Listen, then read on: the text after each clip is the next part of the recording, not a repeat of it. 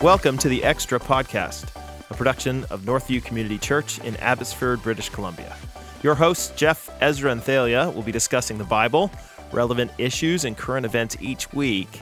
At Northview, we love to study God's Word and discuss how it applies to our lives, but we try not to take ourselves too seriously. So feel free to laugh with us and at us as we try to challenge and encourage you in your faith. Hello, everyone. Welcome to the Extra Podcast. My name is Thalia, one of the pastors on staff at Northview Church, and I am sitting here with two of my colleagues, with Ezra. Hi. He is our Mission Campus pastor, and Josh. Hello. Josh Amazonas. I love his last name. I told them that on the podcast last week. Josh is our producer for this podcast. And Jeff is away today, so it's the three of us. Last time, Ezra, you were missing, and it was Jeff, Josh, and I. So anyway. How did that go? New crowd. Was good. I can guess how it went, but We won't go there. we won't go there. Right, Jeff? He's going to listen, and then he's going to come back and tell us. Yes, I love my job, so we'll just leave it there. Yeah. Jeff, we love our job. Yes, Jeff, we love our jobs. Yeah. Yes. Okay, so question of the day to get us warmed up.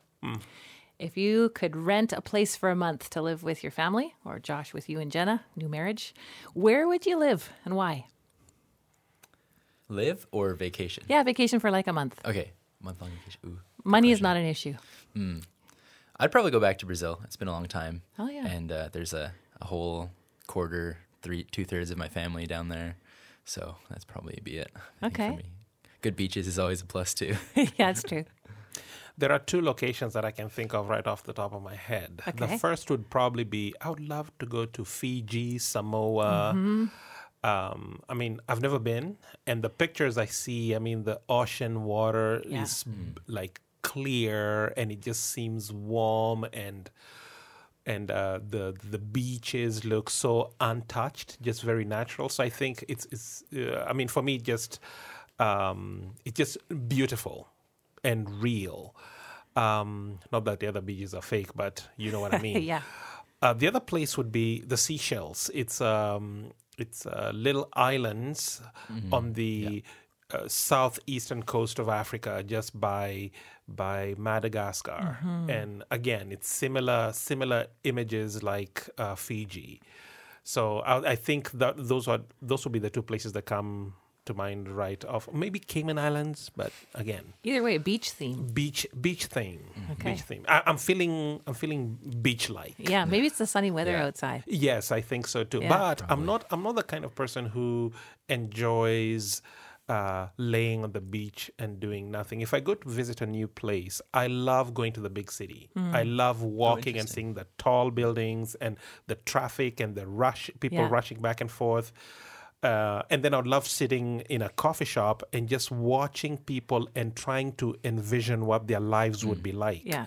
What it would be like to live in this city, and what job would you be doing, and how's your family, things like that. I find a lot of fascination in that. Yeah, that's where I would go. So if I had a month, Mark and I and our kids, I would go rent an apartment in London, England, right on the river there, and I would tour the city, walking around. I love London. Oh, you've been? Yes. Oh, and I yes. love the city, I love the architecture, love the people, love the accent, love the food, love everything. So if you love London, you might want to just travel up north Okay. and go to Edinburgh. Oh, been there. That is fantastic. Yes. Yes. Edinburgh is And beautiful. York, we were there too. That Yes, was York. fantastic. Yes. Yeah, all those cities. Jenna's going crazy right now if she's listening because she loves Scotland. And she's probably like, why didn't you say Scotland? Yes. Yeah, say Scotland. Say I Scotland. also want to go see Ireland. I've never been to Ireland, and I could explore very many more places in Europe. Yeah, and all the places you mentioned, Ezra, that would be good. Right. But I'm not such a beach person because, like, you can see with my, well, you guys can't see, my skin is kind of pale. I kind of burn kind of quickly, so Yes. not really my friend. Yeah, for a the bit. sunshine is not your not really. laying on the beach. not you. No, that doesn't work very well. So if you were to holiday, what would be your perfect holiday? Obviously city. now you're not a beach girl, so No. it would be city. A city. New York Cafes is and- awesome. Been there. Yeah. I didn't like New York. No? I did not like New York at okay. all. Jeff and I, maybe it was the company I was with. It was No. Jeff. We love Jeff. Oh, we yeah, love our love jobs. Jeff. We love our jobs. Yeah. Right. Don't go right, there. Okay. Right. Not going there. Sorry, Jeff. Sorry. Yeah, we love our jobs. Okay, so let's keep moving. The topic of the day today is behind the scenes with Ezra. And we have a chance now, Josh and I, to ask him some great questions about his growing up, his family life now, and a few hot topics that we've pre-approved with him so that he's not totally surprised. So first of all, Ezra, let's get to know you a little bit. When you have some free time, what do you love to do? Free time. So some people may know this, some may not. I am a carpenter. I used to build things I didn't know out that. of wood. Yes. Kind of like I used Jesus. to, yes.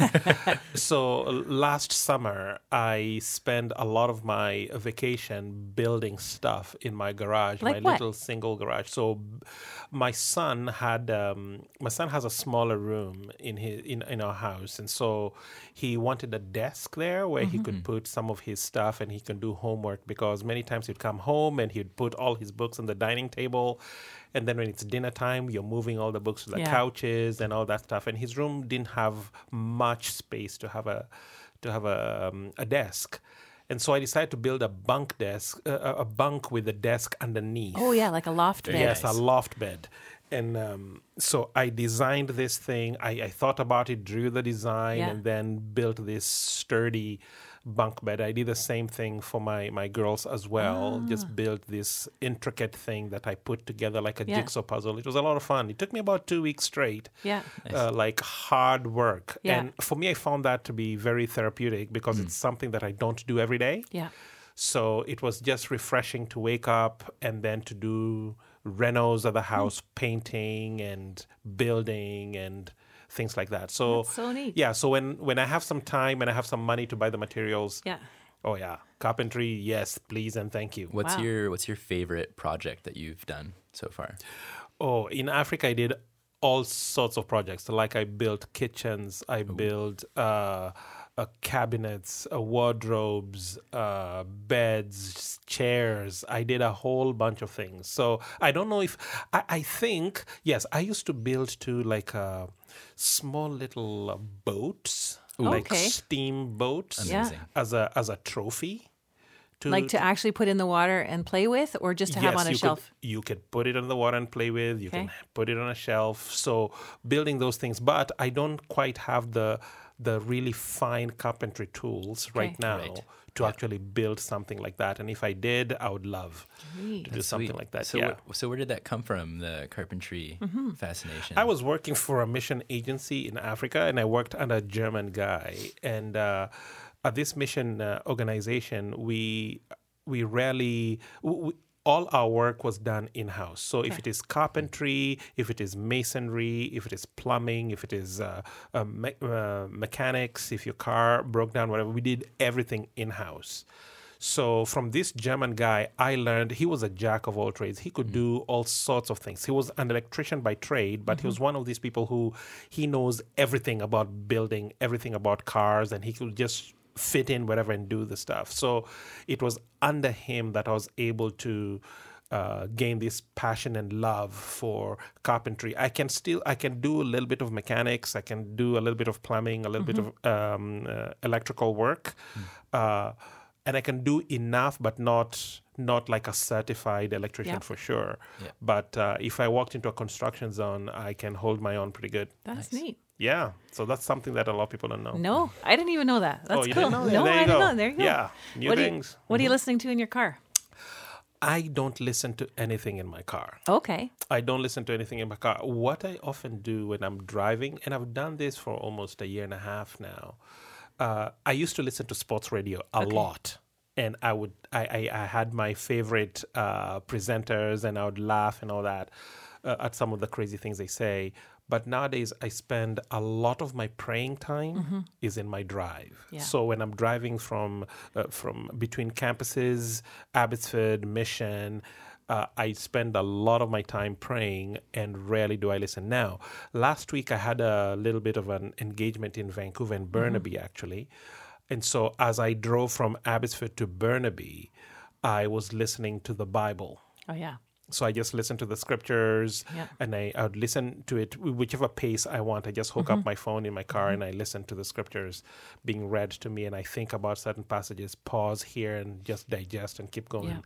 So that's what I do. Yeah, I don't listen to music in my vehicle or sports radio anymore. Not too many podcasts.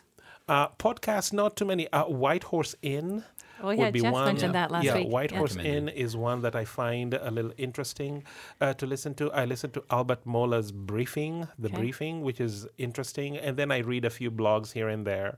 But in terms of just listening to music or anything like that, no, not so much. But let's say you have to come up with a playlist of like Ezra's top songs from his whole life. What's going on there? My playlist of my favorite songs. Actually, I would say this. My personality is such that I get along with a lot of different kinds of people. So I'm not, and that's why I would say, now I'm going to brag on me right now.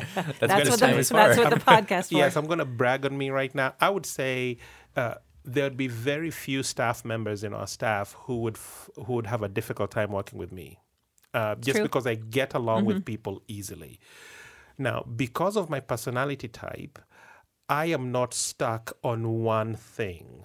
Like I have a whole myriad of things. So let's say if I'm sitting in my house and I want to watch a movie, let's say I put up Netflix nights on my TV, I might sit there for half an hour not knowing what I want to watch. Right. Yep. Because I'm so indecisive because of the personality. The personality type that I am. I'm very synergistic. I'm just middle of the road. I get along with everybody. So it depends on my mood and what I'm feeling at the time. For the most part, one of the things I enjoy doing at home is cooking. So when I finish my day here, I'd go home, I'd probably stop at the store, buy a few ingredients, and then I'd make dinner for my family. I love doing that. And sometimes I do that 2 weeks straight. Right. And it's not it's a joy for me. But while I'm cooking, I'd be listening to instrumental music. So it might be piano today, it might be guitar tomorrow, it might be jazz. Ooh. So I have a little Google Home just in my kitchen. So I just say, hey, Google Home, play me soft music. And then whatever comes is great. So I'm listening to it. Sometimes I want to listen to some Christian rap by Lecrae. Hardcore metal. Or no hardcore metal here. Screamo? No screaming. Country? No. Country, I don't know. So in terms of musical tastes, to come back to your question, Josh, musical tastes, I wouldn't say that there is a specific artist who I gravitate to. I will say there's this guy who sang, what is his name? Montel Jordan. Okay. So there's a guy called Montel Jordan. He sang this song, This Is How We Do It. This is how we do it. That song? Yeah. So I used to listen to that kind of music as a young man. And of course, a lot of that kind of music has a lot of trashy lyrics and things like that. But Jeff and I and a few other, Steve Weens was there, Daryl Kropp, our moderator, was there as well. So we traveled to Saddleback Church in California, Rick Warren's church. Yeah. And guess who was leading worship? No. Yes. What? Montel Jordan. So I saw him, I recognized him, and I just sat down. And you were starstruck. Oh my. Amazing. He's leading worship. What? I know the songs he sang. Yeah. I saw his videos. What nasty. Yeah. And now he's leading worship at Saddleback. And Jeff and Daryl and Steve, they all look at me, what's your problem? Then I sang the song for them, like, this is how. And they're like, I said, that's the guy who sang the song. Oh man, it was a good howl. We had a good time. Amazing. Yes. So tell us about your early years growing up. Growing up, so I grew up, of course, in Kenya, grew up in the capital city, and from kindergarten all the way to graduating high school, I used to cross town. So it's almost like you go to school in North Vancouver and you live in Burnaby. Or live in Surrey, but go to school in North Van, something like that. My growing up. So I crossed town every day. Sometimes I'll take the public transportation, or the school we went to was a private school, a private Muslim school, and they had a school bus. Okay. That my parents sometimes would be able to afford to pay for it, and sometimes they were not able to afford it. Why a Muslim school? That's a good question. it would be my situation was such that, think of this. We have MEI here, and you have some Sikh or Hindu families that take their kids to MEI, the Christian school. Yes. Why would this Sikh family take the child to MEI? Because of the level of education they will get. Okay. So it's not because the family feels drawn to the Christian faith per se. It is the educational piece that they're looking for. Even though they know that school is a Christian school. So flip that in Africa with my parents. I went to a school called Aga Khan Primary School. And it was a school private school, excellent, top-notch education. But it was a Muslim school. It was the Ismaili Muslims who ran the school. The Aga Khan is an Ismaili Muslim leader. Then school named after him. And in fact, the Aga Khan came to a school, I think, twice or three times throughout my tenure at the school as a student there. Is that, so I got to see compare him to someone who we'd know, like the Aga Khan would be similar to the Pope. Okay. To what the Pope is to Catholics, the Aga Khan is that to Ismaili Muslims. Like, he is a big deal. To Ismaili Muslims, he is it. Yeah. So what did that mean for you, though, as a Christian student right? You were from a Christian family. Yeah, so I came from a Christian family, but the reason I was a Christian is because I was not a Buddhist. Right. So, I mean, my grandfather on my mom's side, my maternal granddad, he was a pastor. My mom, we were Christian. We would go to church on Sunday, and mom would give me a little coin to put in the offering basket. But I never really knew the gospel of Jesus. I used to get angry around Easter when people are saying that people killed Jesus. Jesus is a good guy. Right. Why are you killing him? And I'd get so angry and have this lump on my throat, wanting, like, fantasizing, man, if I was just a superhero and I'd show up and I'd just beat up these people who are killing Jesus. How would you kill a good guy? Now, when the resurrection...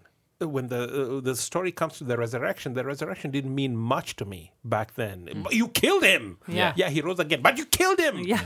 The crime has been committed. Yeah, I just got stuck at the death of Christ and the injustice there. So, yes, I came from a Christian family, but really not understanding the gospel. At least my parents did not articulate that to me. So when you were at this Muslim school, did you participate in everything, or were there things that you were excluded from or chose to be excluded from? So they taught us all our regular subjects. You did all your regular subjects, but then they had religious education. So in Africa, you have to do a religious education exam. Once you're done grade 7 or grade 8, you have to do a major national exam, and you'll do math, English, whatever. But then religious education will be that. But then you would pick what religion you would like to do. So if you're Muslim, you do the Muslim exam. If you're Christian, you do the Christian exam. If you're Hindu, you do the Hindu exam. That way. So I chose to do, obviously, Christian. So during the religious education piece, we would leave the class and leave the Ismaili Muslims in the class where they'll be taught about their own faith. And we would go to a different class. And sometimes we had a class teacher who would teach us about the Christian faith. And sometimes we never had a teacher. Again, it was a Muslim school, so they were not necessarily committed necessarily to give us Christian doctrine or Christian teaching, that kind of stuff. The time whenever we had a Christian teacher giving us or teaching us about Christian religious studies, I would say it would be a teacher who was a Christian and was going to church and understood the faith, but did not necessarily have a fully formed curriculum that they would be taking us through and say, okay, let's learn the 5 books of the Pentateuch, and let's learn the historical books and so on and so forth. Let's talk about the minor prophets and what those are. We never went through that at all. It was basically just, let's talk about David and what do we learn about David and Goliath's story, those kinds of things. Okay. So when you look back now, you think, what were those pieces that shaped you to who you are now? How did that Muslim school shape you? I would say I really understand that it is interesting by God's providence that he took me to this school, because a lot of Ismaili Muslims would be people who we would look at today in Abbotsford and say, yeah, these are Indo-Canadians. Okay. So, and a number of them, actually, there are many friends of mine who I studied with at this school. Some of them live in Vancouver, in Richmond. Others live in Toronto. They've moved here.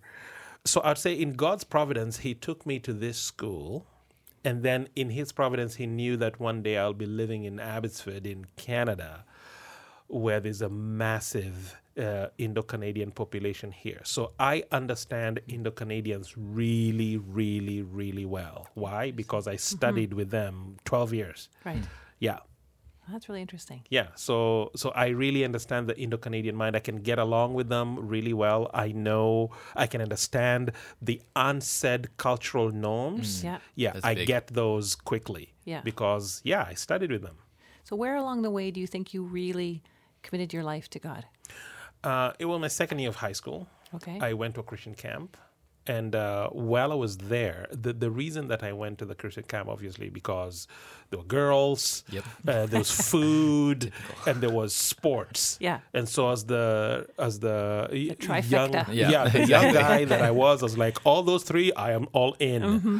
But the selling feature for this was also the fact that the Christian camp was almost like going to Camp Luther, where you go for... You arrive on a Sunday and you go home on a Saturday and you stay there all week. So it was not a VBS, a day camp. It was you stay there. Yeah. But I only paid 50 cents. Ooh, nice. And the reason I paid 50 cents 50 cents total? Total. Wow.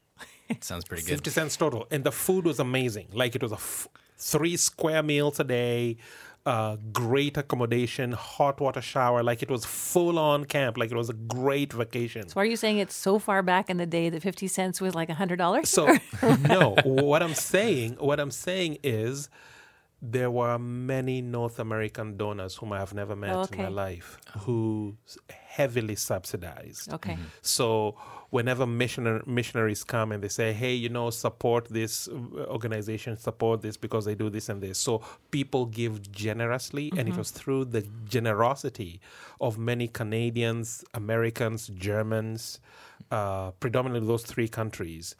Our camps were heavily subsidized. So I only paid 50 cents to go to this camp. And so I arrived on a Sunday, and yes, the girls were great, and the soccer fields were awesome, and the food was remarkable. So I remember the first night we were in our dormitory, and we had a cabin counselor. And so the counselors we are now introducing ourselves after the evening meeting. We're just about to go to bed. We're introducing ourselves. And these people begin to introduce themselves. I'm so-and-so and I'm saved. I'm so-and-so, I'm saved. And I kept wondering, what are you saved from? And I was tempted to lie.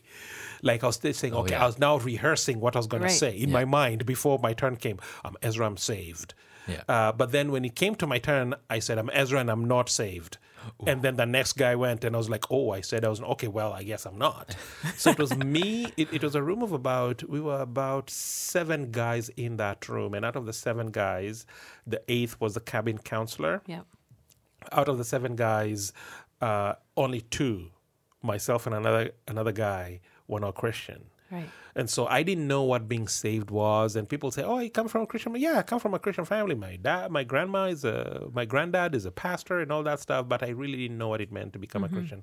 On Monday, we had the sports and everything. We had a Bible hour. Yes, I knew Bible a little bit, but not quite, not really. Then on Monday night, we had a preacher who spoke, one of the staff.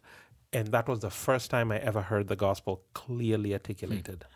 And then he just had an invitation, who would like to embrace Christ as Lord and Savior. And I put my hand up and I said, yeah. And it wasn't just me, it was me among many other people. And I knew, the moment I heard the gospel, I knew I have to do this. I could not escape the weight of my own sin and also being overwhelmed by the love of God and what Christ had accomplished. I had never heard that message before. And yet, my mom had bought Bible storybooks with pictures on it. She used to read those stories for us. So I could tell you Samson's story perfectly. I could tell you David's story, Joseph in his multicolored coat. I could tell you all the stories, but I had never, ever heard the gospel until that day. So the ground had been prepared, ready for that day when the penny dropped, as we often say. And the penny dropped, and I became a Christian. And I remember leaving camp and going home, And one thing that I loved the most was going on very long walks, like 2 or 3 hours, and just to pray, just to talk to God. When you were a new Christian? As a brand new Christian. Okay. So I leave camp, I go home on Saturday, and that Saturday afternoon, I'm on a 3-hour hike. Had you been Just liked talking to walking God. before? No. Or was this a new thing? This is a new thing. Okay. I had never... Me? Are you kidding? No. Well, I was wondering. With- I'm thinking that's not how I know Ezra, With but TV, okay. with TV in my house? Oh, please, no. So that was not me. I would rather be playing soccer, goofing off with my brothers, doing all sorts of crazy things. And then I met Jesus, and it was just, I felt a peace that I cannot explain, and a desire to talk to God. Like God felt so close. Right. Like I could almost touch his hand close. And I talked to God a lot. That first year, oh my. Yeah. That's really neat. That was, yeah. Those were good days. So tell Those us were good a little bit about then, how did you get from there to here? Where was that call to ministry? How did that shape up? So I graduate from high school, and then I have this decision whether to pursue university and enter into the secular world or ministry. Now, before I became a Christian, I wanted to work with in the aviation industry. Why? My dad worked for the national airline, and so unlike many kids around my age in my area, not many kids had ever flown or even seen a plane up close. Right. But because of my dad and his work, I had the privilege. I had flown here and there, and I've seen a plane up close and all that. So I wanted to be in the aviation industry. Anyway, long story short, I after I became a Christian, I didn't know what I wanted to do. The desire of secular work just died. So I went to Bible school. And at Bible school, we had our classes in the morning. You had to stay there. So it was like a boarding. You stay there. And then you had a work detail in the afternoon. So some students work in the kitchen, dish pit, cooking. Others would do yard work and mow the lawns and things like that. So I was raking leaves one afternoon. And I was raking them. And I was now in my fantasy. And my fantasy was I could see myself as this phenomenal Bible teacher and just wowing people with my knowledge, and everybody's just thinking, Ezra is awesome. I was in my fantasy, right? Sometimes it's kind of a reality around here, right? Yes, I Ezzy, was- way to go. Yeah, the fantasy. Which is literally, that was actually what I was thinking about. And I was all alone by a volleyball pitch, raking leaves, and someone called me, Ezra. And I looked back, and I couldn't see anybody. So I go back to this fantasy, and then someone calls me again, Ezra. And I look back, and I don't see anybody. But now I'm thinking one of my friends is playing a game. So I look around, I look thoroughly, but I was certain that I was alone. And then I remembered Samuel and how Samuel was called by God. And so I kind of paused and I said, yes, Lord. And it just sounded weird. Yes, Lord. And then that voice that had called on me said, I want you to do this. It was as clear as you're hearing my voice now. I want you to do this. And I know what this meant.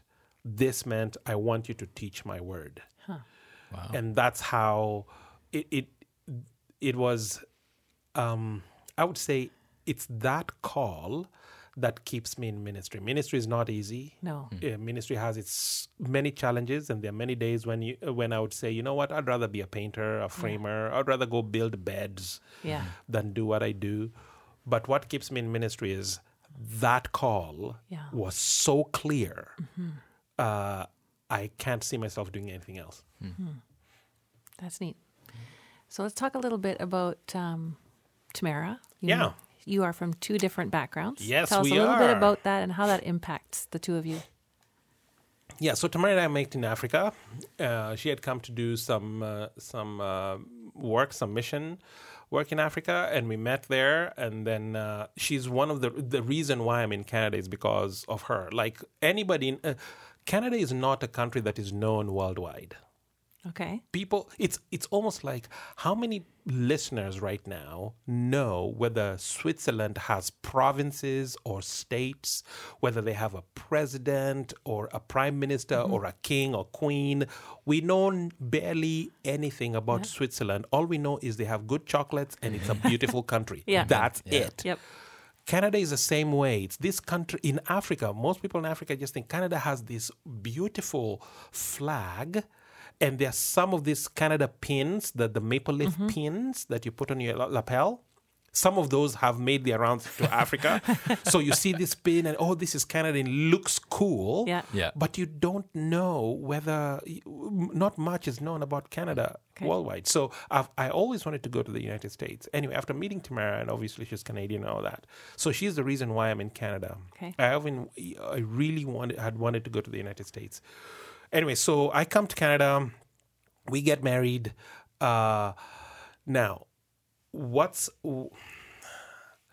being married to a Canadian and me being a Kenyan, obviously we had written each other back and forth lots of letters and things like that.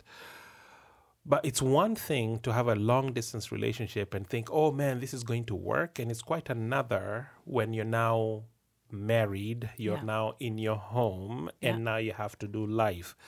My goodness, the differences were huge. Many times Tamara and I had what I like to call very, we had engaging conversations. Yes.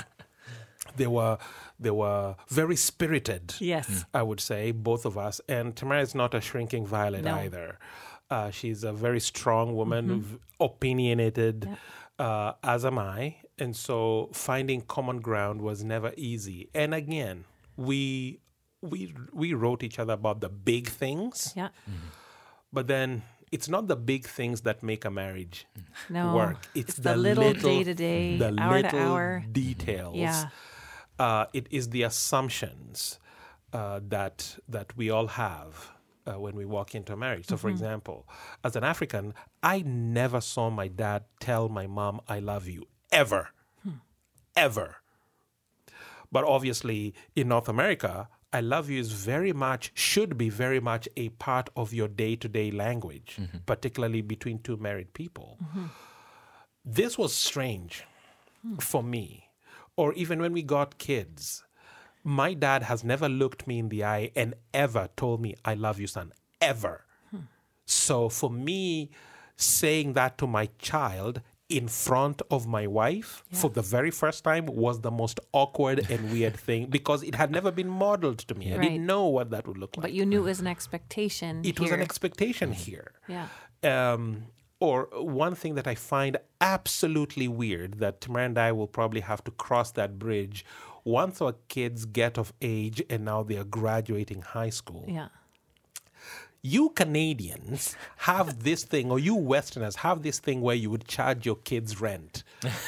How in the world would you do this to your own child? Are you crazy? You should talk to my parents like 6 or 7 years ago. Like, this is ridiculous. But Tamara is like, no, it teaches them responsibilities. Oh, I can teach them responsibilities in a different way. I am not charging my kids rent. Sorry. And so we are having a spirited conversation, as you can tell, about this specific issue. So there are differences like these. Another one would be, so in Africa, it was basically understood that it is an unsaid norm. The wife, the home is yours. You will take care of the home. You will make the meals. That's just how it is. Well, I was going to school. I was going to college here, and Tamara was working. So in many cases, I'd be home before her. Right. So in her mind, based from her home, her dad got home early. If whoever got home early would start dinner. So if dad got home early, he would start dinner. If mom got home early, she'd start dinner. So for the first few weeks, I would get home early and I'll just sit there, do my homework or watch TV or just hang out. Yeah. And she would come and she's tired and she was on sales, doing some sales, working in the mall. And she'd be really upset. I'm like, why? The kitchen is yours. And then, oh my, that was fun. That made for some lovely conversations that evening. Yeah. I learned the meaning of the term doghouse. Right. Oh, man. And, of course, there is also some language issues or expressions. So, for instance, in Africa, when I'm having a debate with a peer or friends, and if your argument is not solid, Yeah. if it's not good, Yeah. for me to tell you, shut up, Thalia. By that I mean, come on, you can do better Right. than that. Okay. So Tamara and I are having one spirited conversation. Uh-oh. I can feel it coming. And I know it's going so to we're happen. having this spirited conversation. And I say, come on, Tamara, shut up. Ooh. Like, strongly, like, Yeah. again. Because but- we think that as Yeah. shut down, don't speak anymore. Your Yeah. opinion does not Yeah. count. Right. So I shut up, Tamara. And I'm not looking into her eyes. I'm basically, and then I keep talking, and she's quiet. And then I look at her, and then she's kind of like a deer in headlights, looking at me. And I'm thinking, oh, I'm winning this fight now. Like, this is awesome. Like, my points, the pennies are dropping now. Like, I have her where I want her. Oh dear. Little did I learn that shut up Does not mean the same is thing. not the same thing. So it was double doghouse. So we have quite a few couples at Northview that are from different cultural backgrounds. What kinds of things would you say to them? I would say, I think communication. Communication is the make or break. So communicate very clearly, practicing active listening and being assertive. Right. So active listening meaning you're listening not to judge, but you're listening to understand. Yeah. That is huge. That is so huge. Second, you being willing to say you're sorry. Even if the other now, in any dispute, there's always a shared responsibility. Yeah. In some, one has more responsibility than the other, but there is some shared responsibility there. But you being willing to say, I'm sorry, even though in your perspective, you may not be the one who has the lion's share of responsibility for that impasse or situation. Being willing to humble yourself and to say you're sorry, then to continue communicating with one another, and being willing to laugh at your differences. Yeah. That I think would further your marriage. And then I would say the biggest thing for at least for Tamara and I was I used to pray a lot because I hated the fact that we were not in agreement on so many issues. I thought we would agree, but the cultural differences became so massive. Yeah. So I began to pray a lot, praying for her that God would soften her and make her the perfect wife for me. And I prayed for me That's good. that God would soften me and make me the kind of husband that Tamara deserves as well. So Yeah. it was a both and, like, Lord, help both of us. And unbeknownst to me, she was also hating the fact that we used to just have these spirited arguments a lot as well. And this is our first years of marriage. Again, all around cultural issues.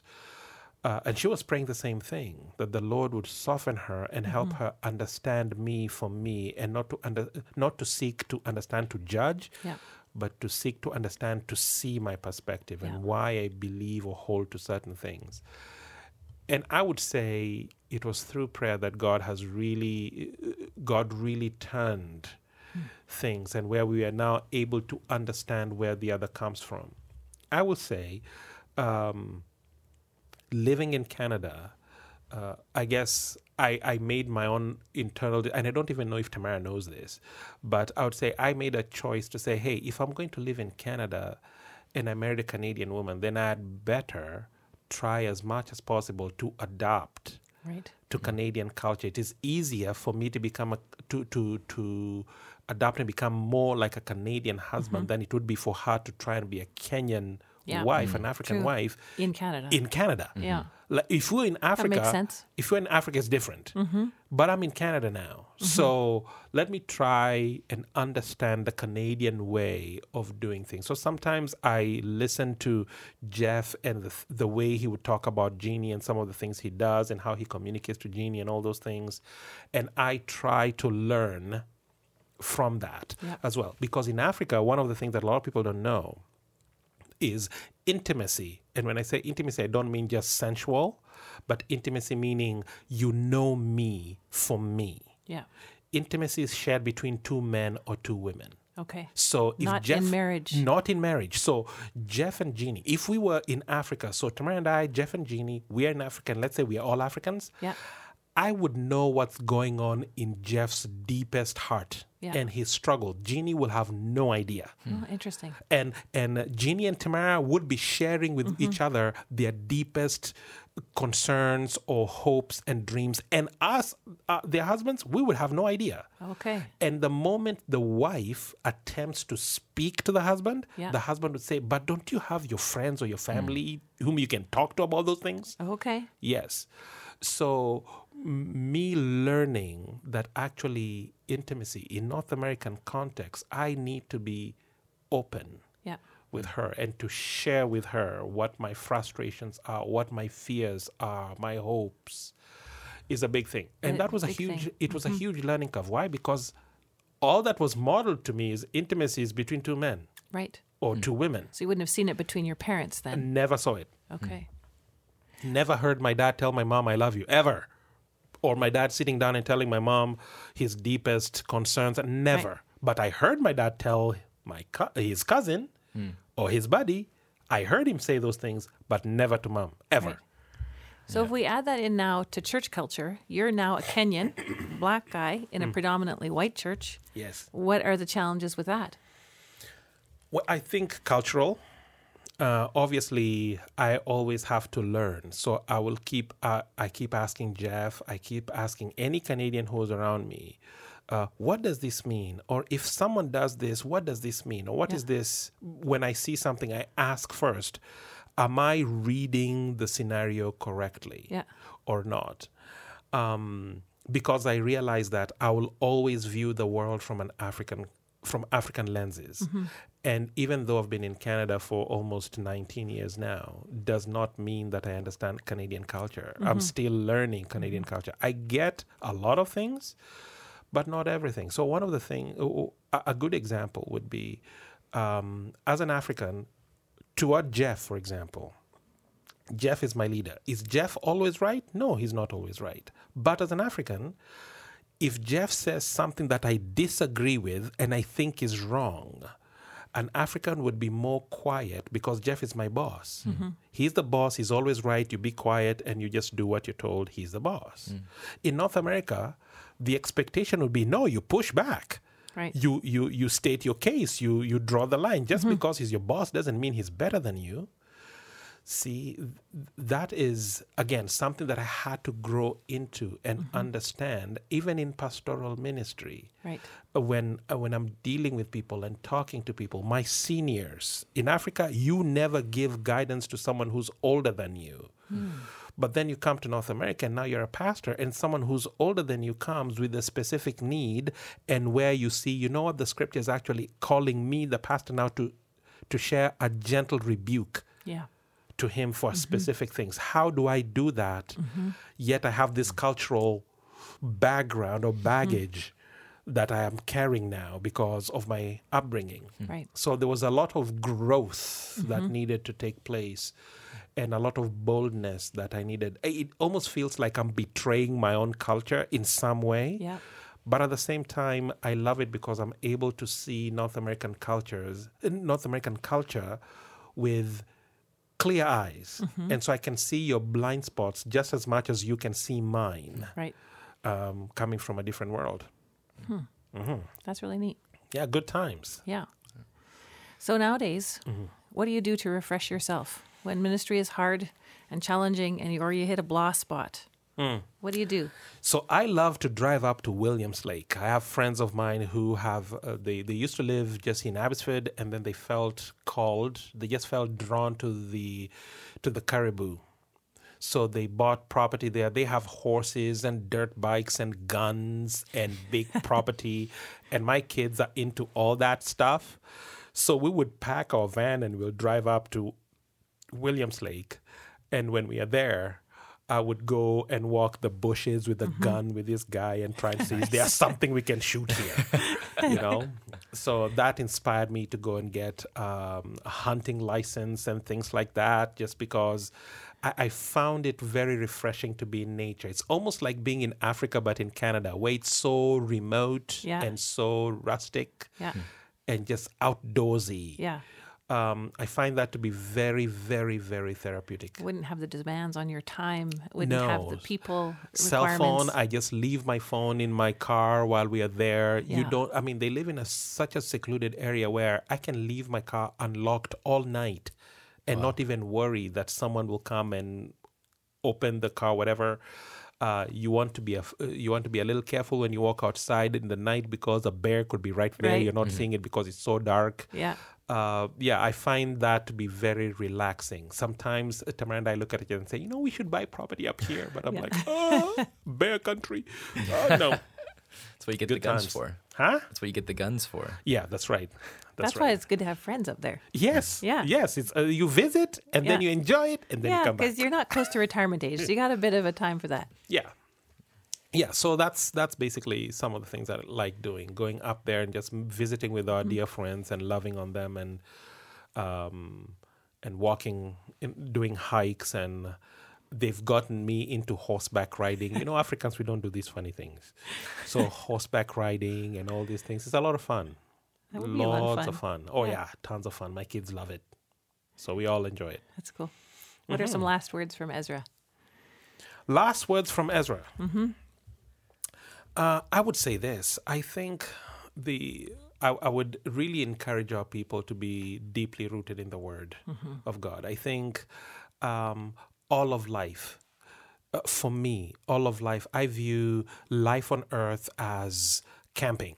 Now, my wife and I, in our family, we love camping. It's cheaper, but then it's also outdoors. It's different from our day-to-day routines. So we go camping. We have a little tent trailer that we haul around, and we set it up and do this. And I view life on earth similar to camping.